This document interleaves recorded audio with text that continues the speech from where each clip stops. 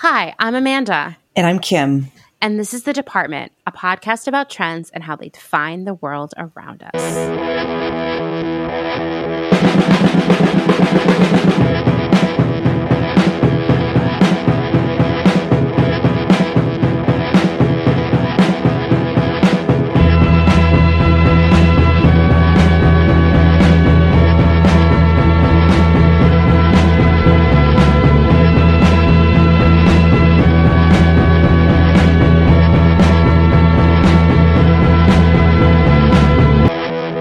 Welcome to episode 46 of The Department. Today is part one of another two-parter that takes last week's discussion on cheugy and explores what Gen Z actually thinks is cool.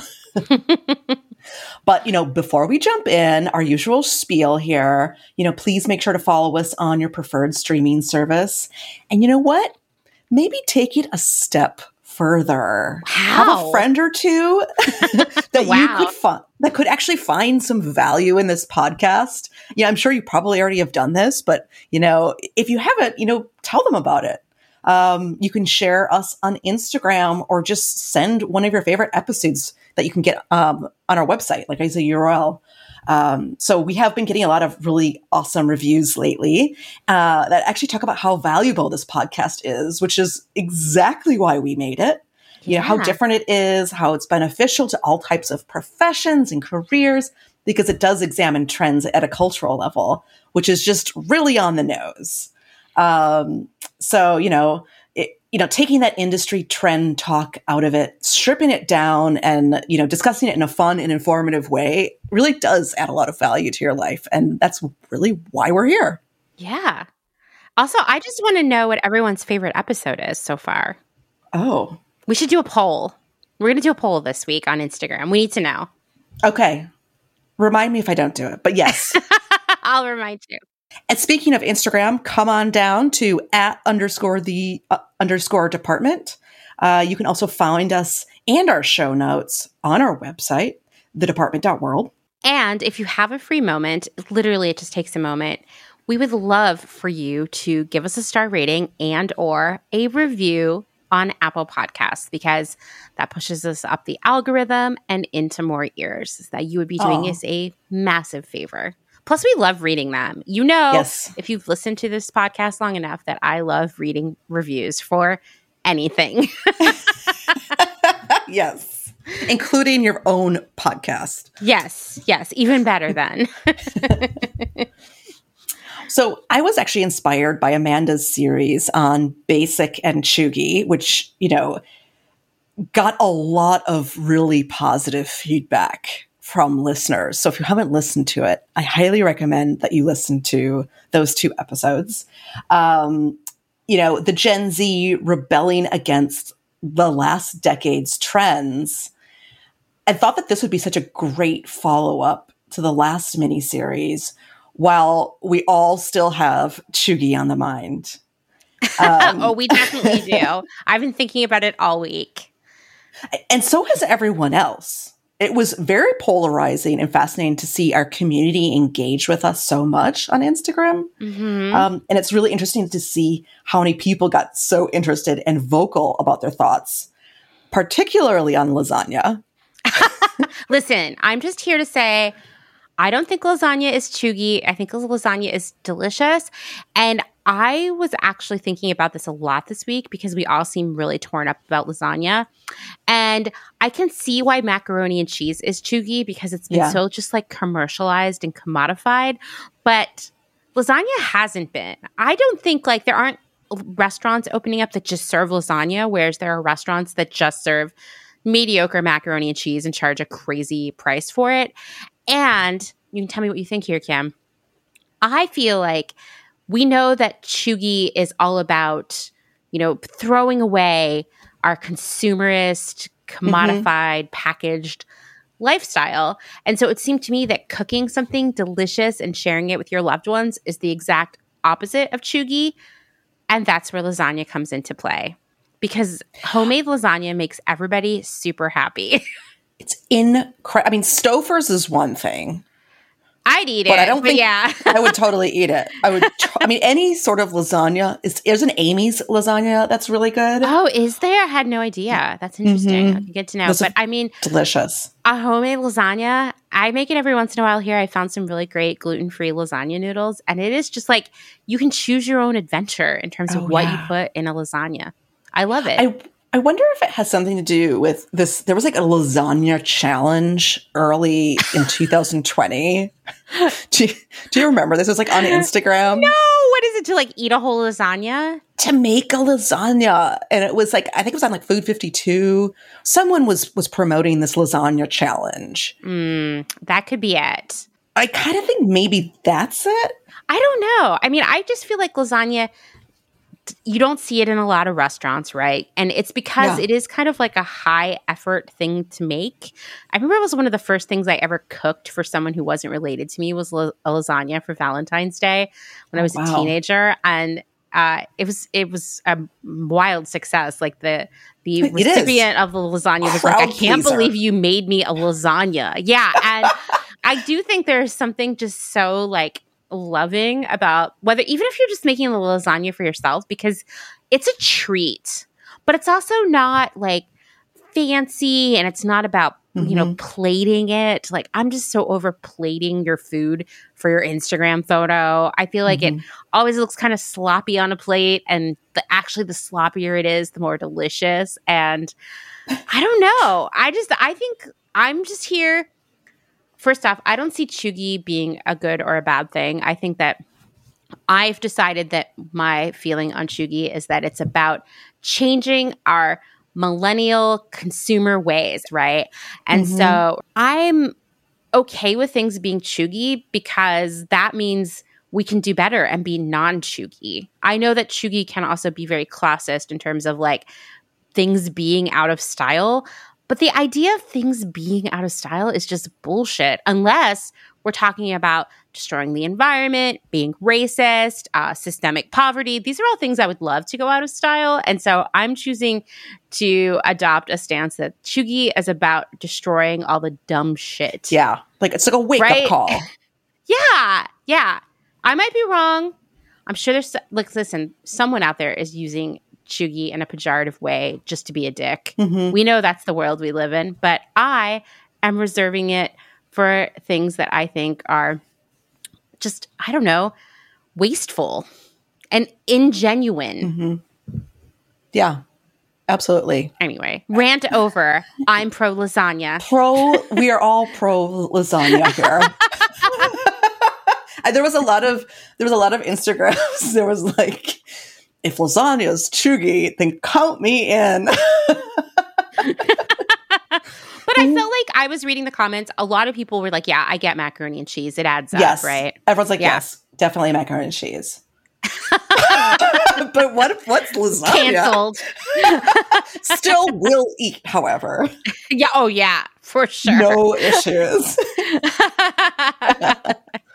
Well, anyway, so this mini-series, we reflect on things that Gen Z thinks is actually cool and what they've been popularizing.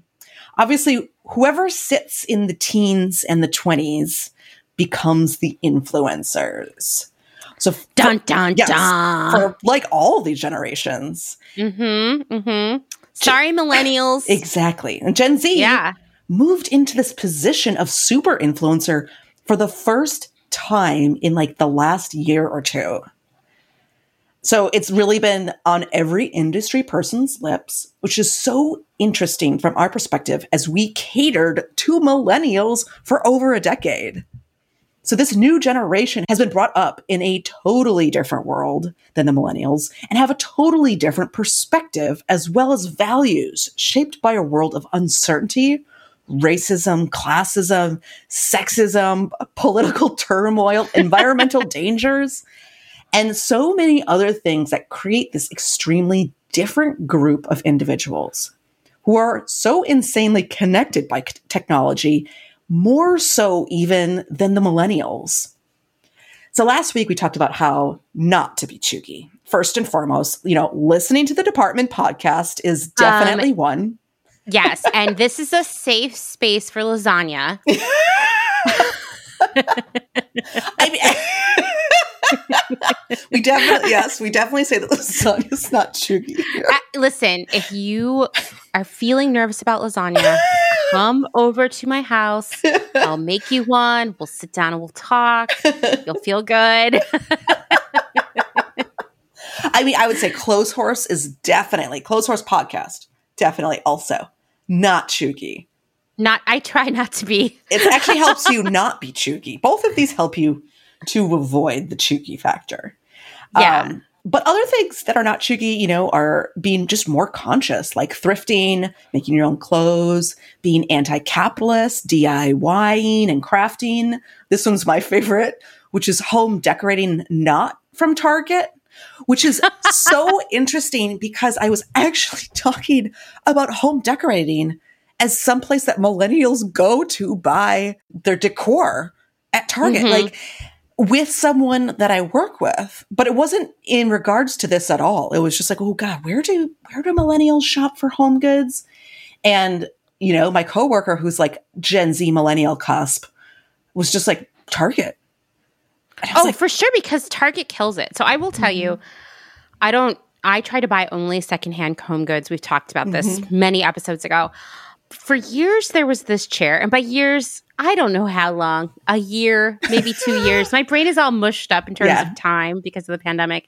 There was this one like sort of wicker egg chair. Oh my God, yes. That Target was selling, right? Okay, and I have been wanting this chair forever. And last year, they made like a double version of it, like a love seat size. And I lost my job, so I was like, I can't really go drop $600 on this egg chair. But it was in my mind and still there. Like if I ever found it thrifting, I would buy it. So right now I have yard sale fever. The yard sailing out here makes thrifting look just like amateur hour. It's just so good. And we went to a whole town yard sale where you just walked and went from house to house to a yard sale. It was delightful.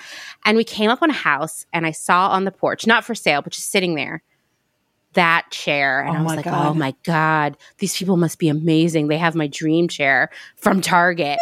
And then I looked in their flower beds and an assortment of Trump signs. Oh. It's summer of 2021. The election was more than 6 months ago. And it's a bold move after January 6th and everything else to have Trump signs in your front yard, much less 5 or 6, that some of them were homemade and like clearly carved out of metal and wood. Wow. Like people had put effort into this. And I can't explain it, but I looked at that chair and I was like, that chair's canceled. In my mind, I'm over it. I guess that chair is chuggy. It's chuggy. Well, it is. It's from Target. Yeah. Apparently. Anyway, we do have a rule that if we come up to a house that's having a yard sale, no matter how good it looks, if they have any Trump paraphernalia in the yard, we skip it. Yeah. Yeah. Don't give your money to assholes, Amanda. Don't. Yeah. Don't give your money to people who fly Trump flags 7 months after the election. Yeah. It says something. Yeah. Anywho, sorry to derail it, but I had to tell that story. That's a great story. You're welcome to derail anything for a good story like that. The egg chair. Anyway, so we did talk about all these other ways to be not chuggy, but there's so many more to the trends based on the zeitgeist that I'm going to dig into. And Amanda, obviously jump in anytime.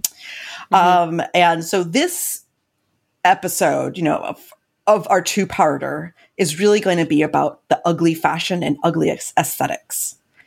Something we've mentioned a few times on this podcast, but haven't actually really taken a good old-fashioned The Department look, which is, Uglycore, or what's quote unquote ugly fashion and ugly aesthetics. That's an intense word. Can we just talk about that for a second? I knew that's what we were going to talk tonight, and I was like, wow, ugly is such an ugly word.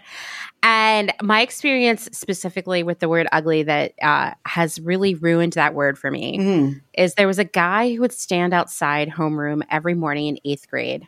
Oh, no. And his name was Gary Duke, and I'm totally fine with doxing him here on the podcast because I doubt he listens. Gary Duke would stand outside my homeroom every morning, and when I would walk in, be like, hey, ugly. Good morning, ugly. Shit. And I think he thought he was hot shit because he drove to 8th grade. But in retrospect, he drove a car? Yeah. Yeah. Was he? How old was he? Well, I guess he was 16. Oh, I mean, right there. This guy right is there. a fucking asshole, right? Mhm. Anyway, I have this idea, and it's maybe something we can just like keep in mind as we talk about ugly fashion, ugly aesthetics, ugly core. If this is possibly a moment where we're going to reclaim the word ugly in the way that people over the years have claimed other words that were initially cruel, like queer or see you next Tuesday. There was a moment for that in the 90s where that word was like, this is a powerful word. You know, like I kind of wonder if we can reclaim ugly, since we know that, you know, as my grandma always would say, beauty is in the eye of the beholder, right? So is ugly, right? Oh, yeah. It's very subjective. Right. And I almost think like it feels like the traditional ideas of beauty versus ugly are so chuggy. Yes. Right? Yes. If you use the chuggy lens to examine it. Anyway, just some things like I'm thinking about as you're talking, because I think ugly core is a hard trend to sell someone for obvious reasons. Yes. And you'll learn that it's ugly is basically based on a subjective idea of what preceded it. Yes. And so I'm excited about this. The ugly version of what technically was the trend right before it. So then it's interesting. Let me just jump in. Uglycore is Gen Z's revolt against the manufactured and clinical minimal aesthetic, aka blanding. Chuggy. Blanding is so chuggy. Yeah. That was ushered forward by the millennial generation. So Gen Zers, or Zoomers, as they're sometimes called, are embracing a very opposing aesthetic that has been called uglycore, which is essentially purposely and intentionally consuming and visually pushing an unedited raw style, as well as wearing traditionally, quote unquote, ugly fashion. And I say traditionally as they were deemed ugly by the generation before them. Now, uglycore did not come out of nowhere. It actually came out of a millennial trend, not Normcore, which, you know, hopefully most of you know, but it was the predecessor. And I can safely say that Normcore crawled so that uglycore could run. Yes. So Normcore, for anyone really not aware, you know, maybe my mother. So hi, Mom. I'm sure you're going to be listening to this. She just had like some surgeries. So she's been catching up on the podcast. I'm sure she'll listen to this one. Oh, feel better, Mrs. Christensen. Normcore was an anti-fashion trend that hit its apex in 2014. And really, it lasted for a few years. With this like 90s style average, quote unquote, I'm using a lot of these quotes because, you know, it is subjective, normal, Seinfeldian fashion aesthetic featuring sweatshirts, mom or dad jeans, which are still popular, white sneakers, and Birkenstocks. And it's defined as the desire to fit in rather than stand out, with deep roots in nostalgia and a resurgence of 90s heritage brands. So the New York Times has a story from 2014 called The New Normal that describes the synthesis best. And I quote, as envisioned by its creators, quote, Normcore was not a fashion trend, but a broader sociological attitude. The basic idea is that young alternative types had devoted so much energy to trying to define themselves as individuals through ever quirkier style flourishes like handlebar mustaches or esoteric pursuits like artisanal pickling, that they had lost the joy of belonging that comes with being part of the group. Normcore was all about dropping the pretense and learning to throw themselves into, without detachment, whatever subcultures or activities they stumbled into, even if it was mainstream. You might not understand the rules of football, but you can still get a thrill from the roar of the crowd at the World Cup, they say. I mean, Normcore is has been fascinating to me because, you know, at the time we were living in LA and you just didn't really see it there. Like, oh, really? I just know, not in the way. Then I would travel to New York for work, and I'd be like, "Holy shit!" Like Normcore is huge here, and I think it's because, you know, LA has always had its own like boho desert rock and roll kind of vibe, and I think it just Normcore didn't Coachella. Yeah, exactly. For better or worse, you know, that is, it still is totally normal there to wear, you know, like some flowing dress and like a big hat, and I remember that time I was seeing a guy who lived in Portland who was obsessed with Normcore, Normcore in Portland makes total sense, right? And the way he was always selling it to me is that it was like really sticking it to the hipsters. And that if I wanted to be cool and relevant, I needed to also join in Normcore. And I was like, I had to wear khakis when I worked proudly serving Starbucks coffee, and I will never go back to that. You know, like it's just not who I am. It's not costumey and drama enough. But it was interesting the way he would talk about it all the time, as if by embracing Normcore, you were completely rejecting hipsterism. But like this dude was a hipster. The joke's on him. The joke is on him. All of the coolest hipsters did Normcore. And then actually everyone just started doing Normcore. Yeah, totally. And what excited me about Normcore initially is I was thinking like, okay, finally all these clothes that I see in thrift stores all the time that no one buys because they're not vintage and they're not luxury are finally going to be worn. But no, people went and bought brand new Normcore clothes, even though I can tell you that the thrift stores were bursting at the seams with khakis and mom and dad jeans and sweatshirts and all of these things. What a bummer. What a lost opportunity. Yeah, absolutely. And it's interesting how things churn when we go to Uglycore. But, you know, normal and ugly, for that matter, really, is, you know, of course, in the eye of the beholder. And as we already mentioned, super, super subjective. And what was once shunned by the fashion industry, Normcore made cool. As an attempt to stand out and continue to push the boundaries on personal style, influencers and millennial early adopters challenging the traditional unacceptable and weaponizing Instagram and their status as fashion forward.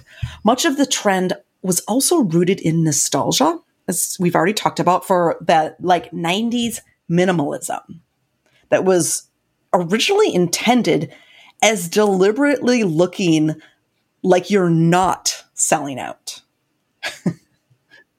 But recreated 20 years later. So the Fader had this article from 2014 called Social Anxiety, Why Basic Culture is Just Normcore 2.0 by Emily Freelander that said it best. And I quote, hipster culture has become so colonized by the mainstream. This is 2014, remember, that hipsters were becoming to differentiate themselves through the adoption of mainstream styles and tastes, crowded out of their own game in a world where being different was becoming the norm. I mean, it's the inevitable backlash, right? That's how these things work. Yes. And it's also basic is in the eye of the beholder. Everything's in the eye of the beholder. I mean, it's all just insanely subjective. Which when you take a step back and think about that, because that's a huge statement right there, right? What's basic is in the eye of the beholder. What's cool is in the eye of the beholder. Yet so many of us allow ourselves to be told by magazines, movies, blogs, what have you, what's cool right now, right? And then, know, like that's a really, it sounds like such a simple statement, but that is a massive leap forward intellectually and emotionally for a lot of people to like really let that sink in. That's bad for business. It is bad for business. So many businesses. It's bad for buyers who are just buying into trends and making, the company they work for, millions of dollars. Yeah.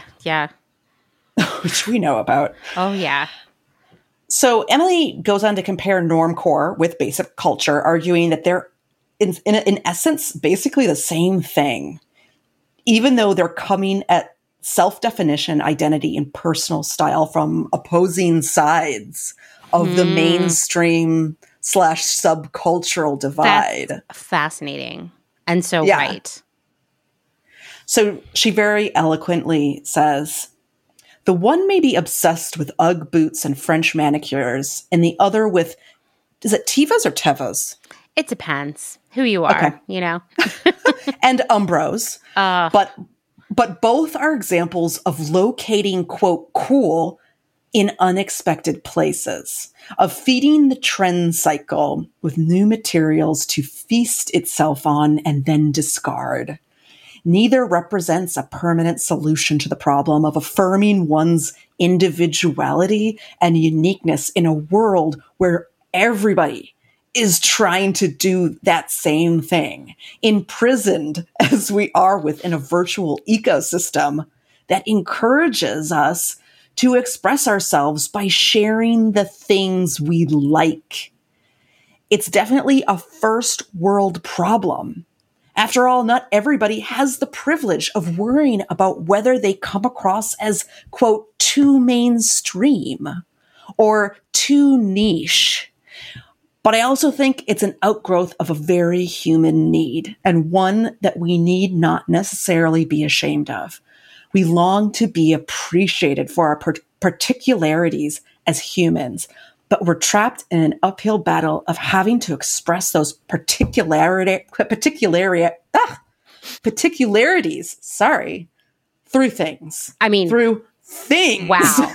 That just goes back to what we've been talking about millennials really asserting their personality, their whole identity by what they buy. And I think about how in the last 20 to 30 years, how many retailers and brands have been cashing in on that idea of selling you stuff, selling tens of thousands of units of everything to help you assert your individuality. Yes, that you can show the world what you like. Right. Because shopping used to be, and it was the same when we were kids, shopping where you shopped was more based on your age. That's why we go back to the old, I know we love to laugh about these, the department store departments for women, right? So Missy seniors and, woman and you pass through these steps. These departments were not based on your aesthetic.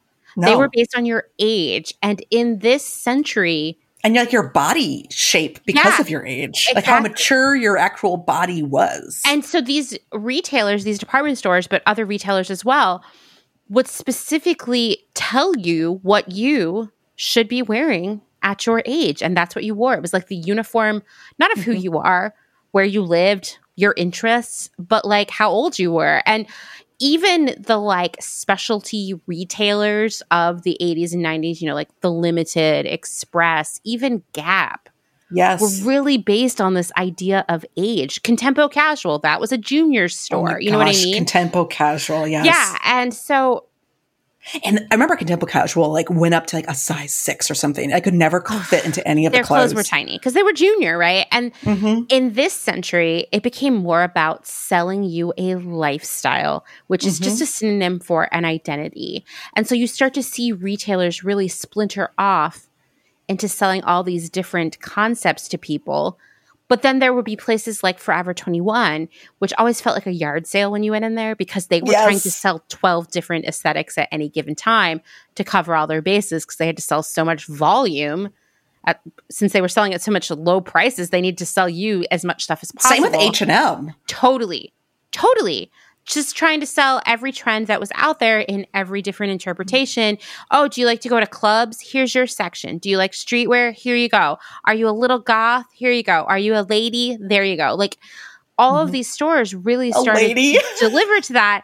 And that's how we saw people always ask me why do I think department stores have gone the way of the dinosaurs? It's because they didn't see that. They were still oh, are you a Juniors or a Missies? Yeah. And they were so garmento and stuck in that ways. And, you still go to those or you listen to those people that run those companies and it was all just they wouldn't change. No, they wouldn't change. And they weren't realizing that there are some people who were really vintagey and there are people who are boho. specifically at Urban Outfitters. Now, if you go into an Urban Outfitters store, everything has an Urban Outfitters label in it.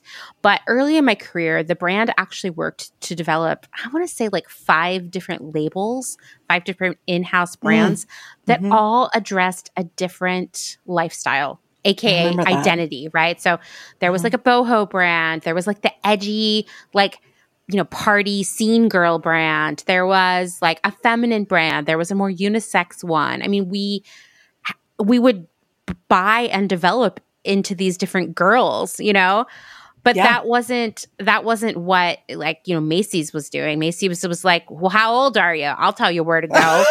And, we've seen, I think that what happened though, because I think about this a lot, how I really lost interest in shopping years ago because I started to see, all I saw was the same stuff everywhere.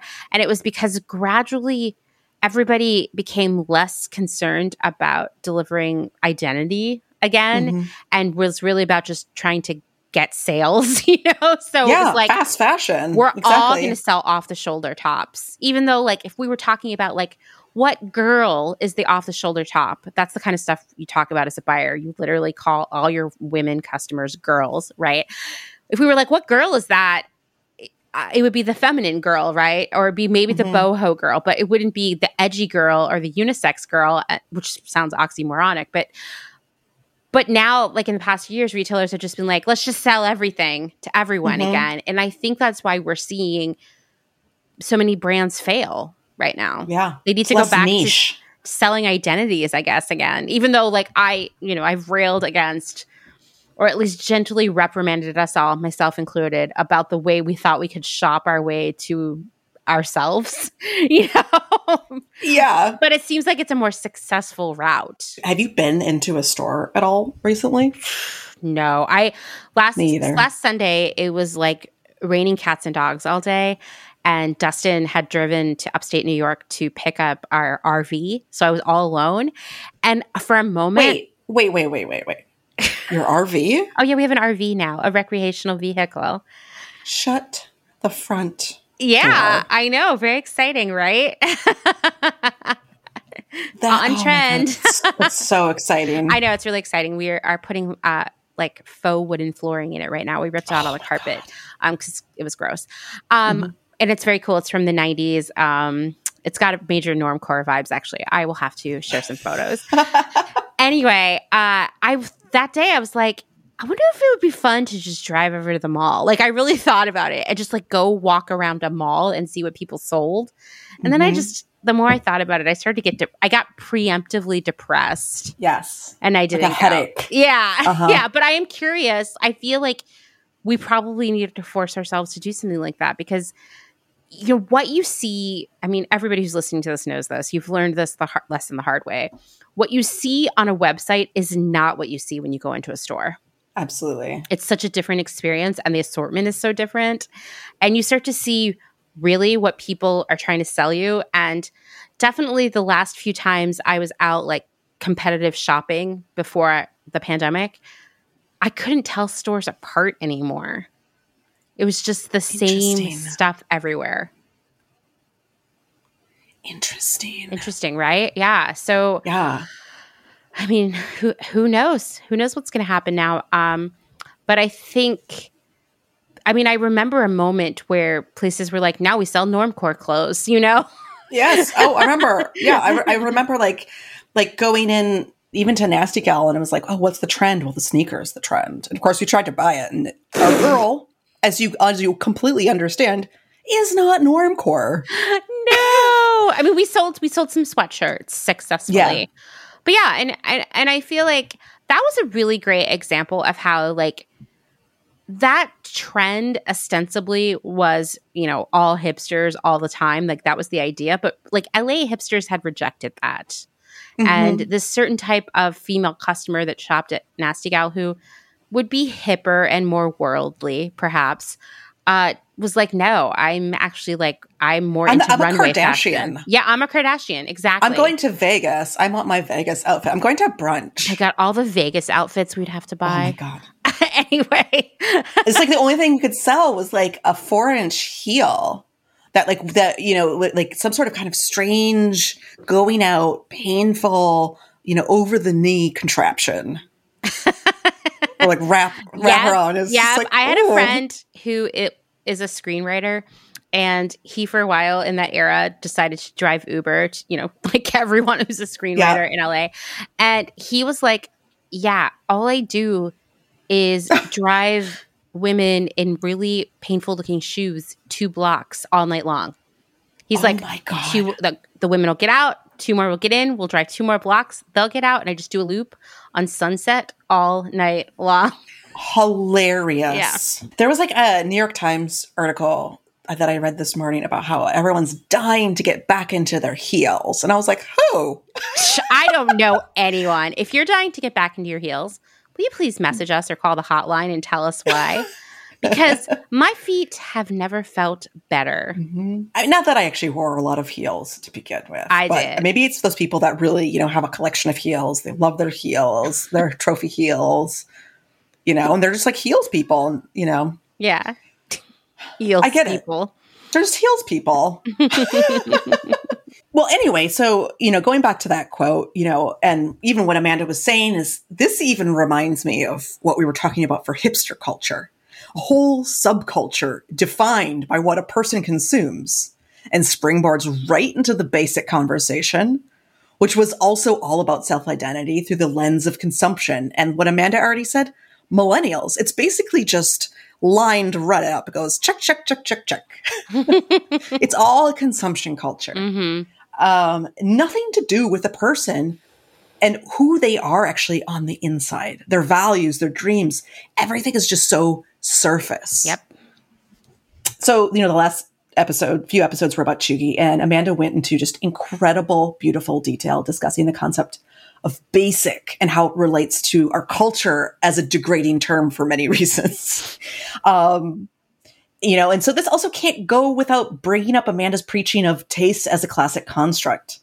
Normcore, of course, as pretty much everything, we talk about, has some sort of classist issues, even racial ones. I read a very dense article from eFlux, and they talk about how Normcore was, I kind of love this term, class tourism. And I don't know, and its appropriation of middle American tourist style. And the fact that Normcore smuggles in the backdoor an implicit idea of what is normal, which is white and middle class, even as it shuts the front door on the mainstream. It makes no sense, Kim. It makes me think so much. We talked about, and I wish we'd knew this term then, about how the hipsters were sort of appropriating like blue collar, so-called white trash aesthetic.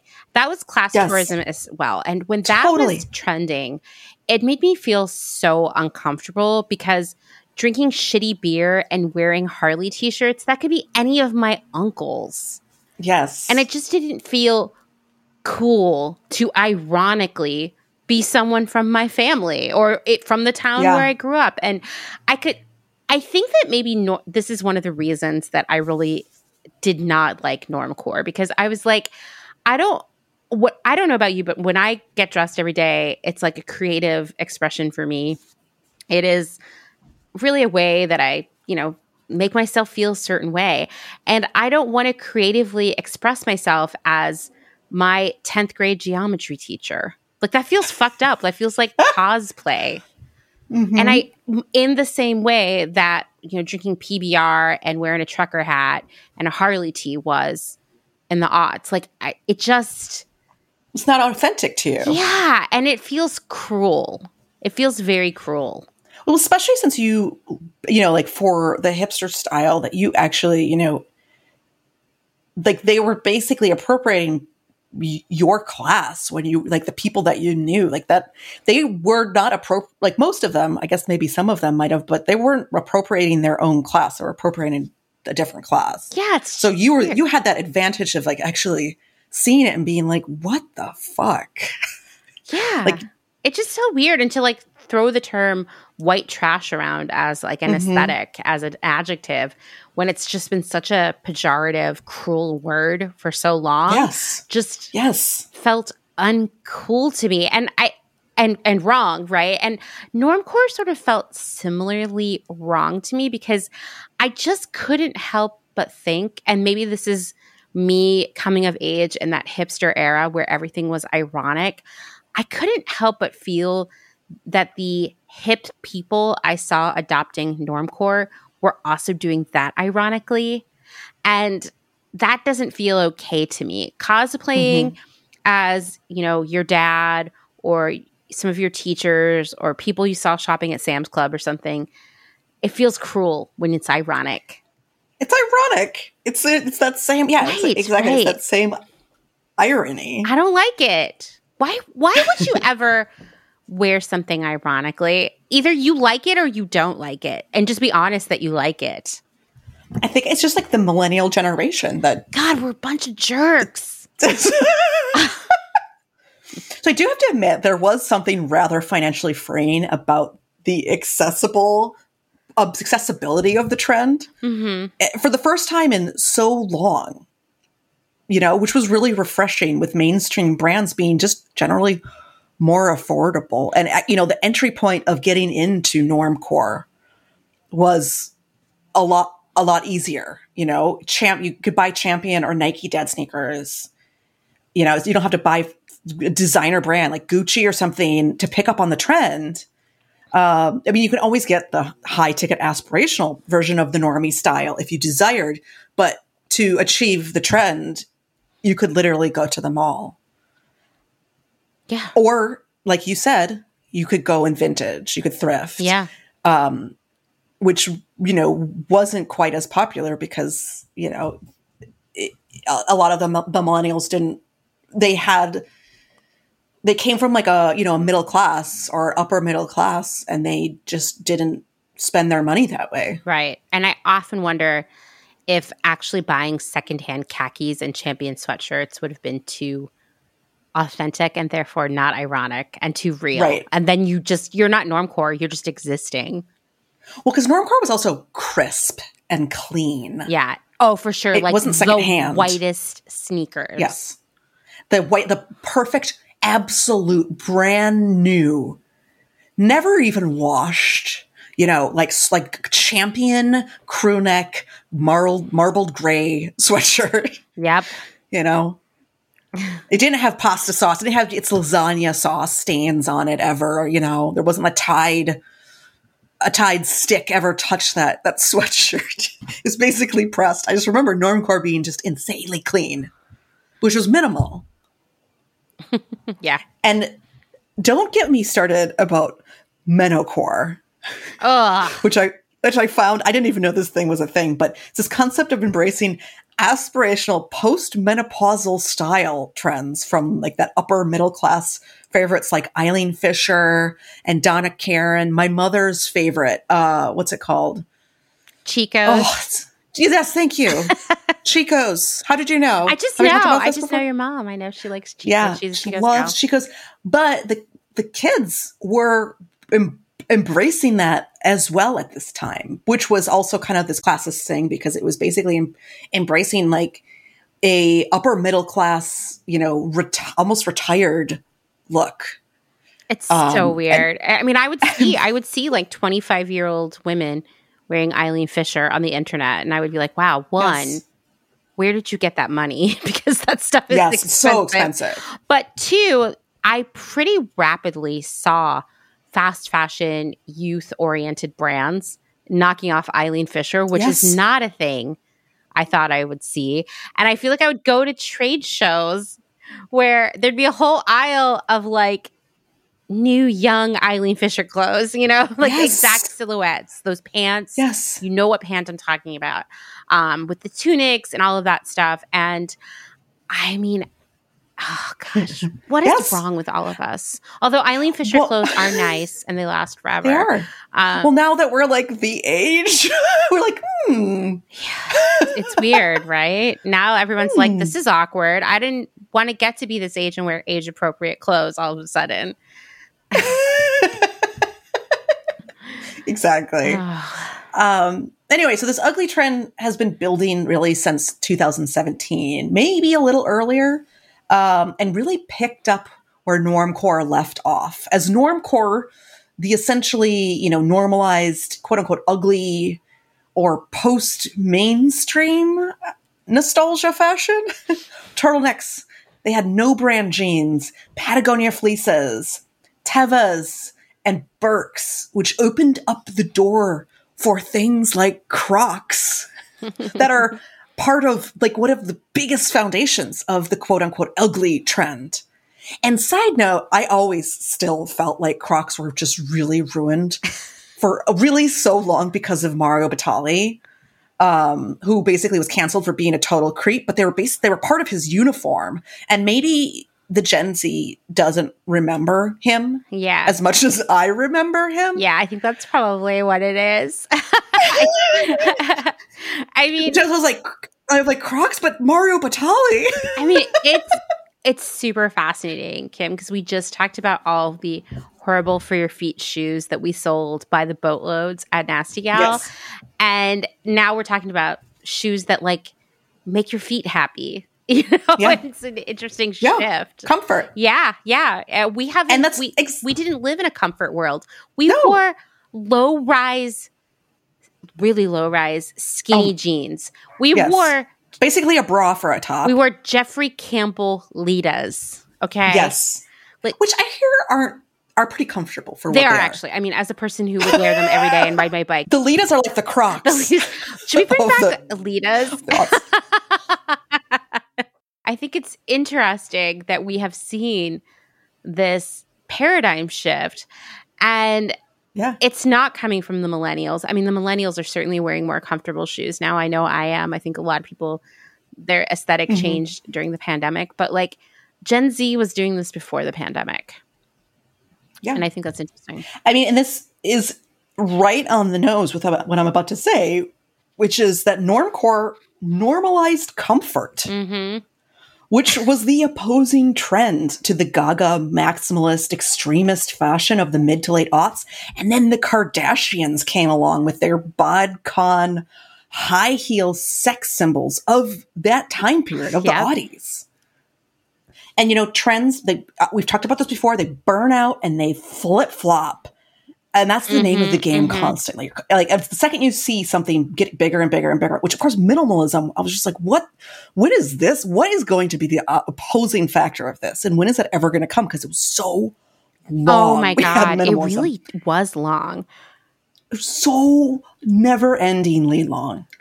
So the ugly has its foundations in Normcore, but its approach can be much more maximal while keeping comfort in the mix.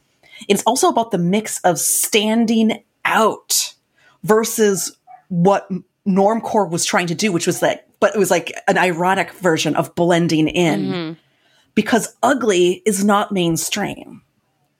It can be achieved much more accessibly, just like Normcore, but even more. You don't have to shop at Gucci.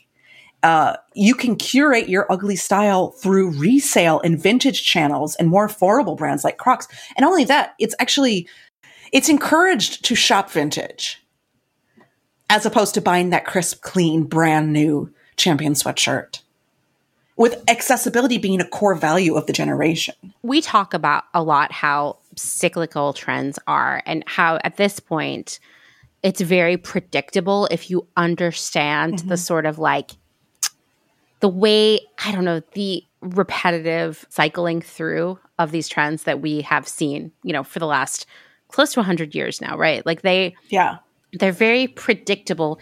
Even if certain elements of them feel different or assert themselves differently, they still have the same kernel of evolution, I guess.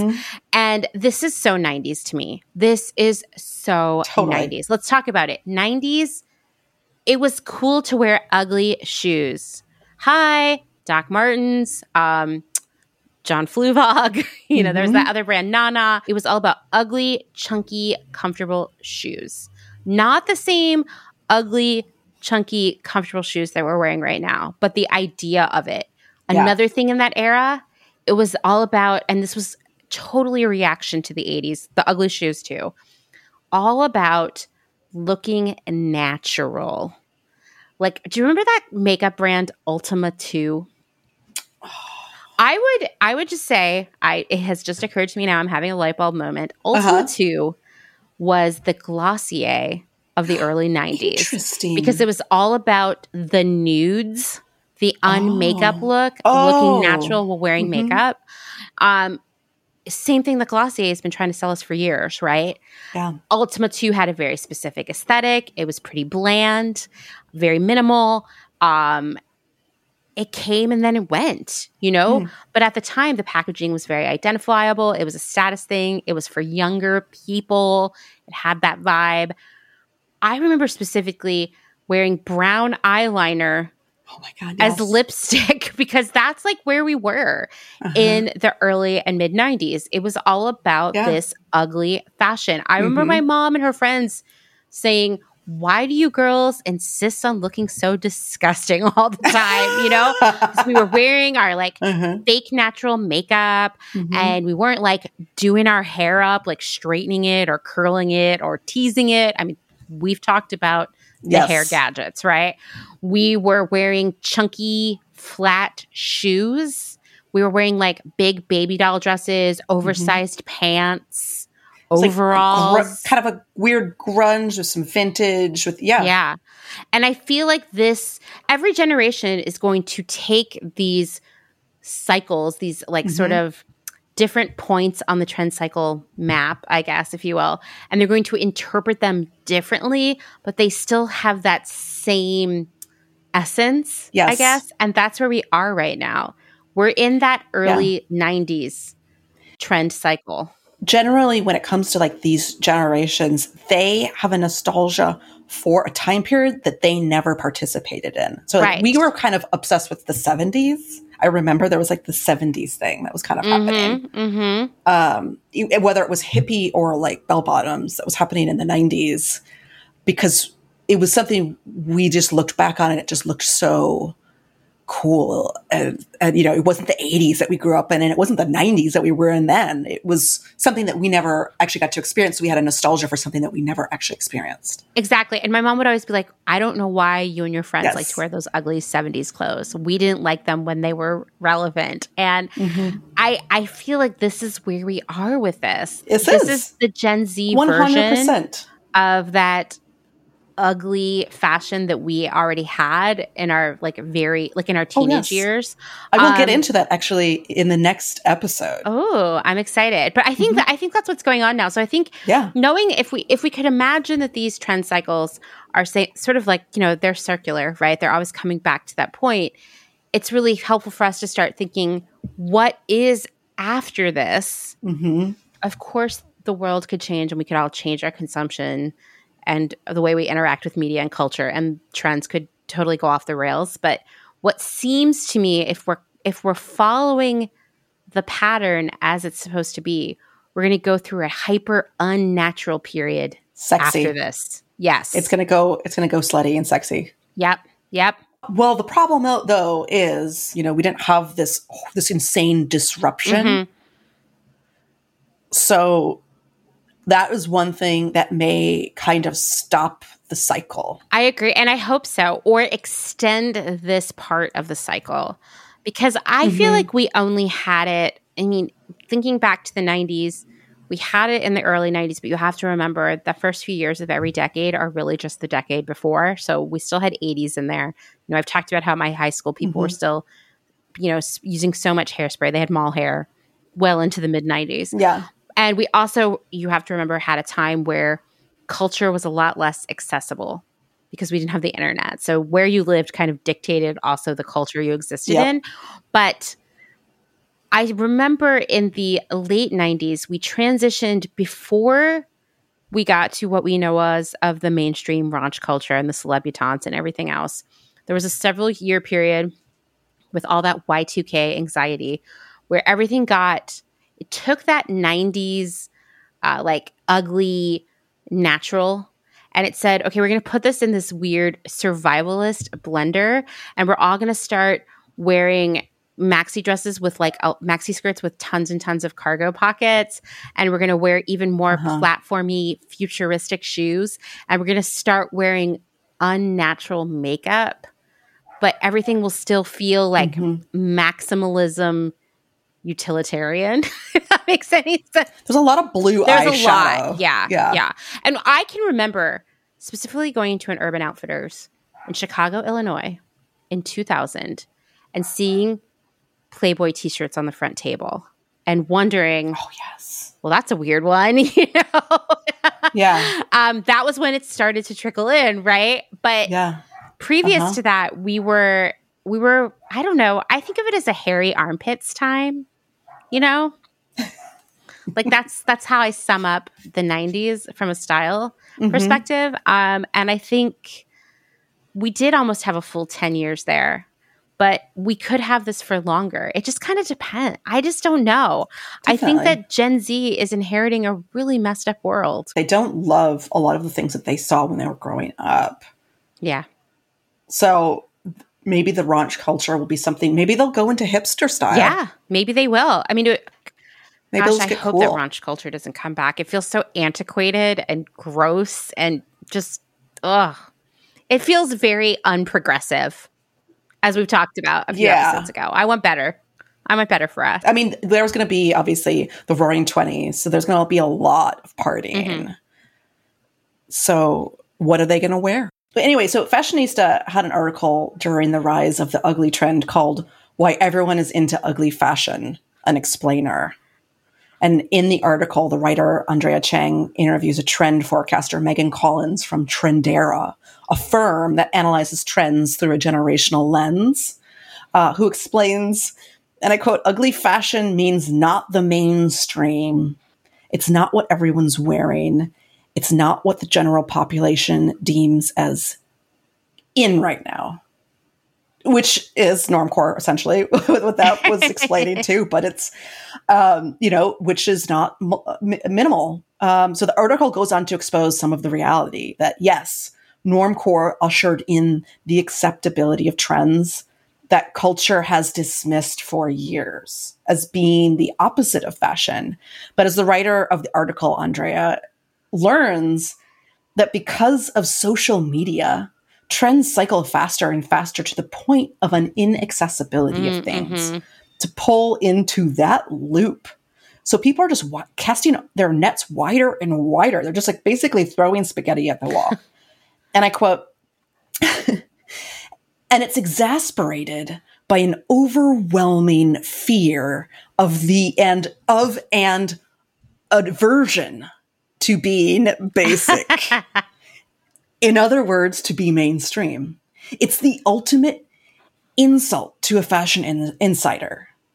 This is echoed in multiple interviews with fashion editors and Insta-famous people who actually mention this. One fashion editor from Marie Claire that she interviews says, and I quote, "You're ostracized in this industry for being basic." So there you have it again. This comparison and fear of the concept of basic, especially to the early adopters and trendsetters, as trends move so quickly. You never ever want to be caught suddenly off guard and doing or wearing something that is by definition basic. But also, what's the opposite of basic? Ugly, maximal, crazy, So, you could see where that's kind of coming from. But it's also so ironic because 10 years ago, Crocs and Champion sweatshirts would have been considered absolutely condemnable in the fashion circles. And now they're the height of cool. Yeah. Or, I mean, I think that I'm sure you could walk into the Vogue office and see someone wearing Crocs. I know. I mean, I do think that like Champion is probably waning, but I kind of conversely think that Crocs are really picking up steam. They actually are. I actually have, let me just give you some facts. So the brand is actually coming off of a record-breaking sales quarter, totaling $460 million during the first 3 months of this year. I mean, and Crocs, I know. And Crocs chief executive notes that sales for the shoes are stronger than ever and is prepping for Crocs annual sales to rise more than 50% in 2021, which is absolutely insane growth for an extremely established brand. Wow. I had that one in my back pocket. I mean, it doesn't surprise me. I don't know. Have you ever worn a pair of Crocs? No. Remember Mario I know. Well, Batali? let me tell you, they kind of like massage your feet while you're wearing them. Like, I get it. I bought a pair for gardening and just for like outside, like getting wet. I am still not accustomed to looking at them on my feet. I feel like they look disgusting, but man, they feel so good. Although they make your feet sweaty, which is gross, but they are plastic. That's gross. Yeah. I remember there was a point in the like late aughts around, in that sweet spot right before 2010 where Crocs were like taking over the mainstream culture, right? And like not mainstream culture in the way that Raunch had, but more like kids and your parents were wearing them, right? That they were so massive that they started opening all those stores in airports and stuff like that. Like the Philadelphia airport had 2 Crocs stores. And I would like fly through there and just be like, ugh, how depressing is it to see this, And like all those stores closed, right? Because Crocs had a really bad time then. And they're already back and bigger than ever. I mean, that is fascinating to me. But Gen Z wore Crocs as children. You have to remember that. They also did incredible alignments with celebrities. I think they did something with like Justin Bieber. There was a bunch of different ones that they did back to back that just made the brand blow up. Yeah. So they were smart about it. Which a lot of those brands aren't. Exactly. The heritage brands don't always get it. They definitely have someone in this driver's seat who really understands the culture and, took some risks. Like spent a lot of money taking some risks, kind of like Yeezy and Gap. Oh my God. I can't even. I know. So remember when this trend emerged, the mainstream trend was and still kind of is that manicured perfection of minimal design and blanding. And, if you haven't listened to our episode on blanding, I do encourage you to go back and take a listen. It was late last year, right? Something like that.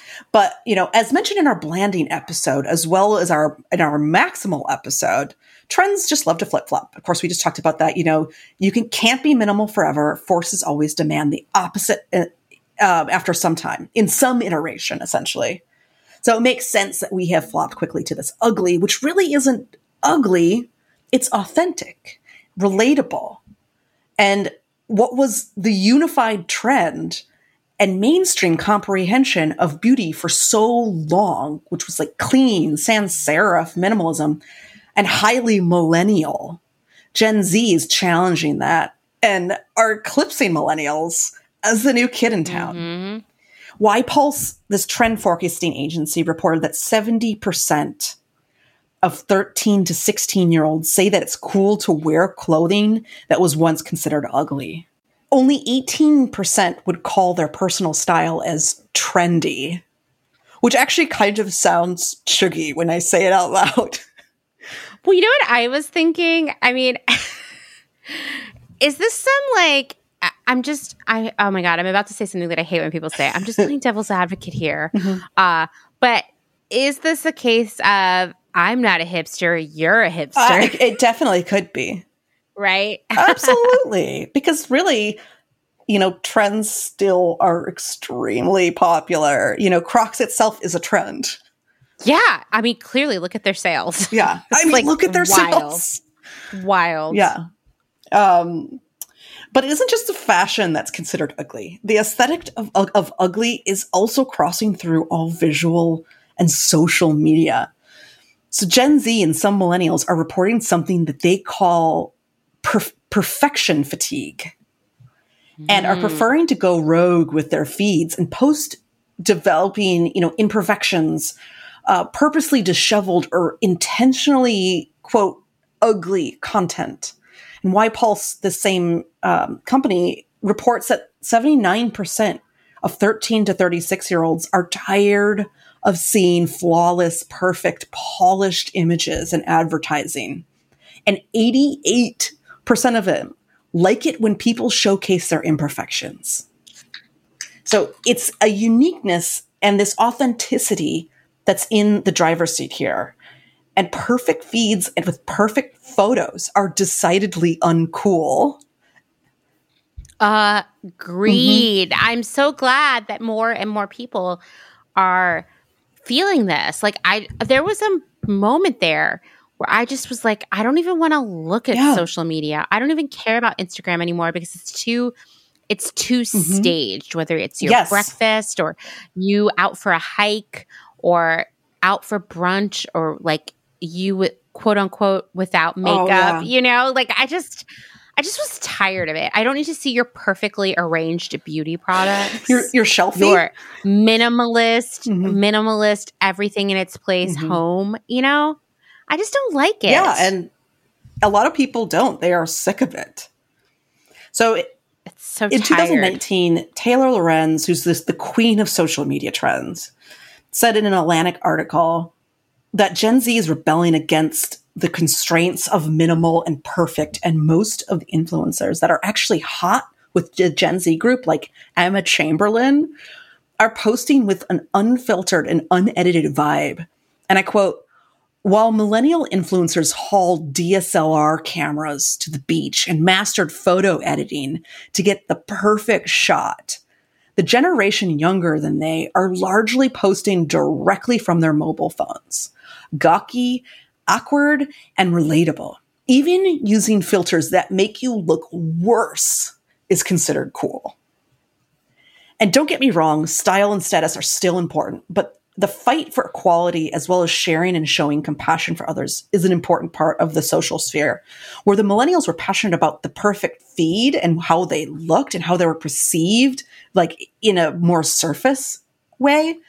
Gen Z doesn't hold aesthetics in quite the same regard. So community, likes, and dialogue is actually coming out of shows of empathy over a beautiful image. I mean, I love this. I will say, just anecdotally, over the past 6 months or so, maybe even a little bit longer, I have been noticing more social media content, more accounts that are solely focused on really pulling back the curtain on influencers and showing the ways they edit their photos, the reality of how they make their money, like really breaking down how those swipe ups pay them, and just the lack of sincerity around it in a way that I wasn't seeing, you know, a year and a half ago. Sincerity, the new sincerity. Yeah, that's actually real. Yeah. It's actually sincerity. That's real. Right. It's not just some engineered mastery of some sort of emotional manipulation for consumers. It's just reality. Yeah. I mean, I think it's fascinating because I think that the first, let's say, 10 years of Instagram, what we saw was the rise of fictional relationships, meaning you would feel because you were seeing someone's photo that you had a connection with them and therefore they could influence you into buying things, right? And in the last year or so, what we've really seen is this slow shift. And trust me, there's still a long way to go based on what I see in the conversations I'm witnessing on social media, on Reddit, etc. But more and more people are saying those weren't real connections. Those people were a business. They were a commodity that was being sold to us to get us to buy things, right? And that's not real anymore. And conversely, so many people, myself included, this is a conversation I've been having time and time again with different people out there. We built new communities and social circles that are actually genuine on social media during the pandemic. Yeah. And everyone educated each other and held each other accountable. And, there's so much more information out there just from those communities. Yeah. It's fascinating. I love it.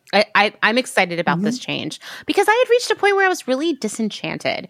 When Instagram began, I couldn't wait to get an iPhone so that I could participate in it, because the idea of having this small way to interact with one another in this as a creative outlet, to actually have to take a photo and show what you were doing felt so intimate. And I would always say, like, what's great about Instagram is to really participate.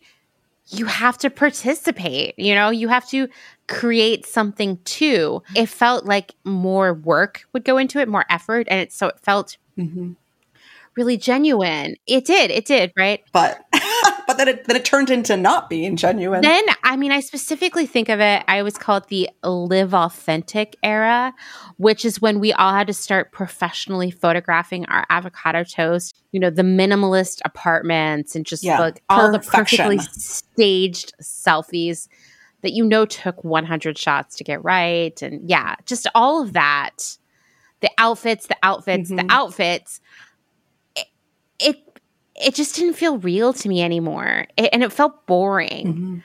And that was a sad time, I feel like, you know, like, I don't know if it's Gen Z specifically that's turning the tide here, or it's a lot of us who have lived through the past year and a half and knew that things weren't great before and are like really motivated to change. I mean, I feel like I have changed exponentially during the pandemic. And I know a lot of other people feel the same way, and we don't want to lose that momentum in the new world that is slowly reopening to us. So I'm excited. So essentially between, ugly fashion and ugly aesthetics, it really does all come to one point. Gen Z are influenced by comfort and authenticity that promotes self-acceptance over perfection. I mean, imagine that. Have you ever gone out to dinner with someone who had to reposition their food 8 times before they took the photo? Like, you have to take the photo before you eat? Not really. I have friends that are, you know, kind of like have like food Instagram accounts, but they don't stage the whole thing. That's good. That's the key word there, stage.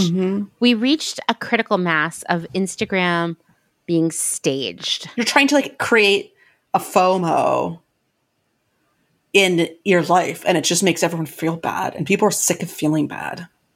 Yeah. I mean, I think that's really interesting too. The number of think pieces I've read over the past 5 to 10 years about how social media is destroying our mental health. Yeah. No one said, hey, what if we just changed what we were doing? No one said that. Instead, it was like, nope, I got to go. We're going to get out the ring light and we're going to try 5 different poses before we all go out to this party, you know? Get out the ring light. Also, you know, they ultimately do want to rebel against the millennial mindset and the choices as they move into this influencer role, which I will actually be talking about on the next episode a little bit more in-depthly. I mean, I think this is just so fascinating. Last week, I was riding around in the car with Dustin somewhere, probably a thrift store, or Lowe's, because we have to go there a lot now for the RV. And we were talking about the Wonder Years, right? Oh, yeah. And, you know, like, there's been a meme going around, like, if the Wonder Years were made now, it would take place in the 90s. And everybody's like, holy shit, that's so crazy. And I was telling him, I was like, I just don't think a Wonder Year set in the 90s is very compelling in the way a Wonder Year set in the 60s was, because that was a massive cultural shift. So much of the world that came after that happened in the 60s, right?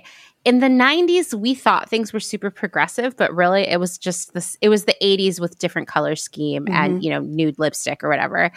And a Wonder Years of now would mostly just be interesting and therefore sort of jokey because of the lack of technology, like no cell phones. So you'd have jokey things about answering machines, like no internet, you know, that kind of stuff.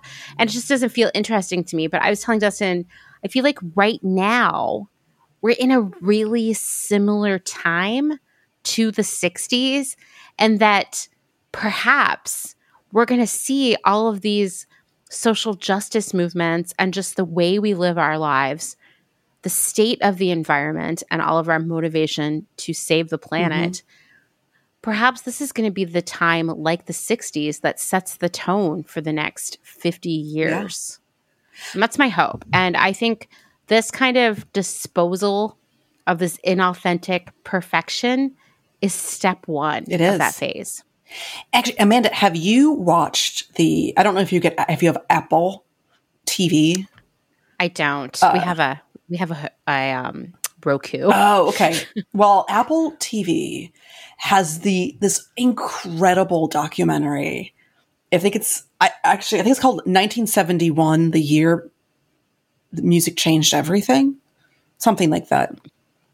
And it's this intense, I don't know if there's like seven parts of this series where they look into 1971 and how it was basically developed out of just all of like the progressives, social war, racism, sexism, and how 1971 was this like pinnacle point. And it's incredible. And I'm wondering, maybe this is kind of like a 1971. Of course, we're not led by musicians making impactful statements and motivating people. It's going to be social media. Social media is going to be the thing that's actually, unifying people, where music unified people in the 70s, social media. And hopefully some influencers, or we as influencers within our own communities can start making serious changes in just one single year's time. I believe it. I believe that's where we are right now. And it's interesting to me because that was 50 years ago. Yes. So it's time. It's time. I think that in the 90s, we thought that there was this big cultural wave occurring, but actually it wasn't. It was the same old, same old. Otherwise, the aughts wouldn't have been the way they were. Yeah. And so I think we're long overdue for this change. Yeah, right?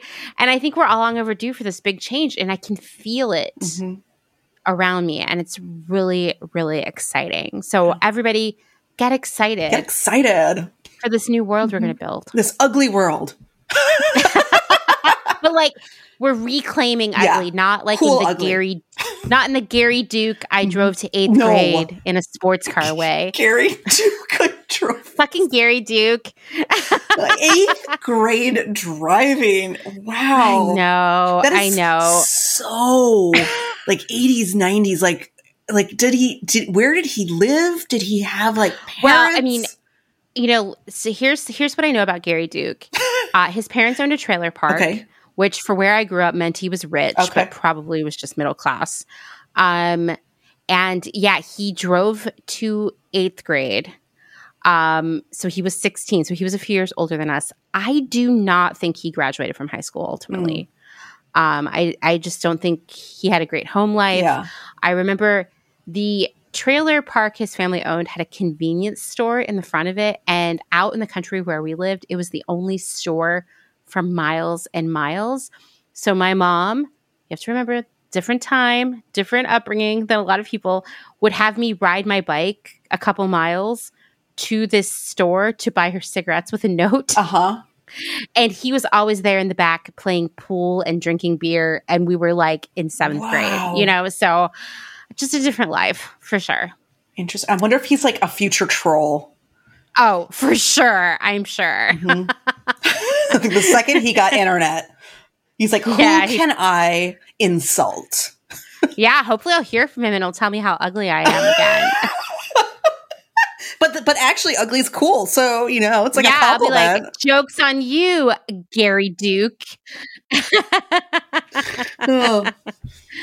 Well, thank you, everyone. This was delightful, and we'll be back next week. Thank you.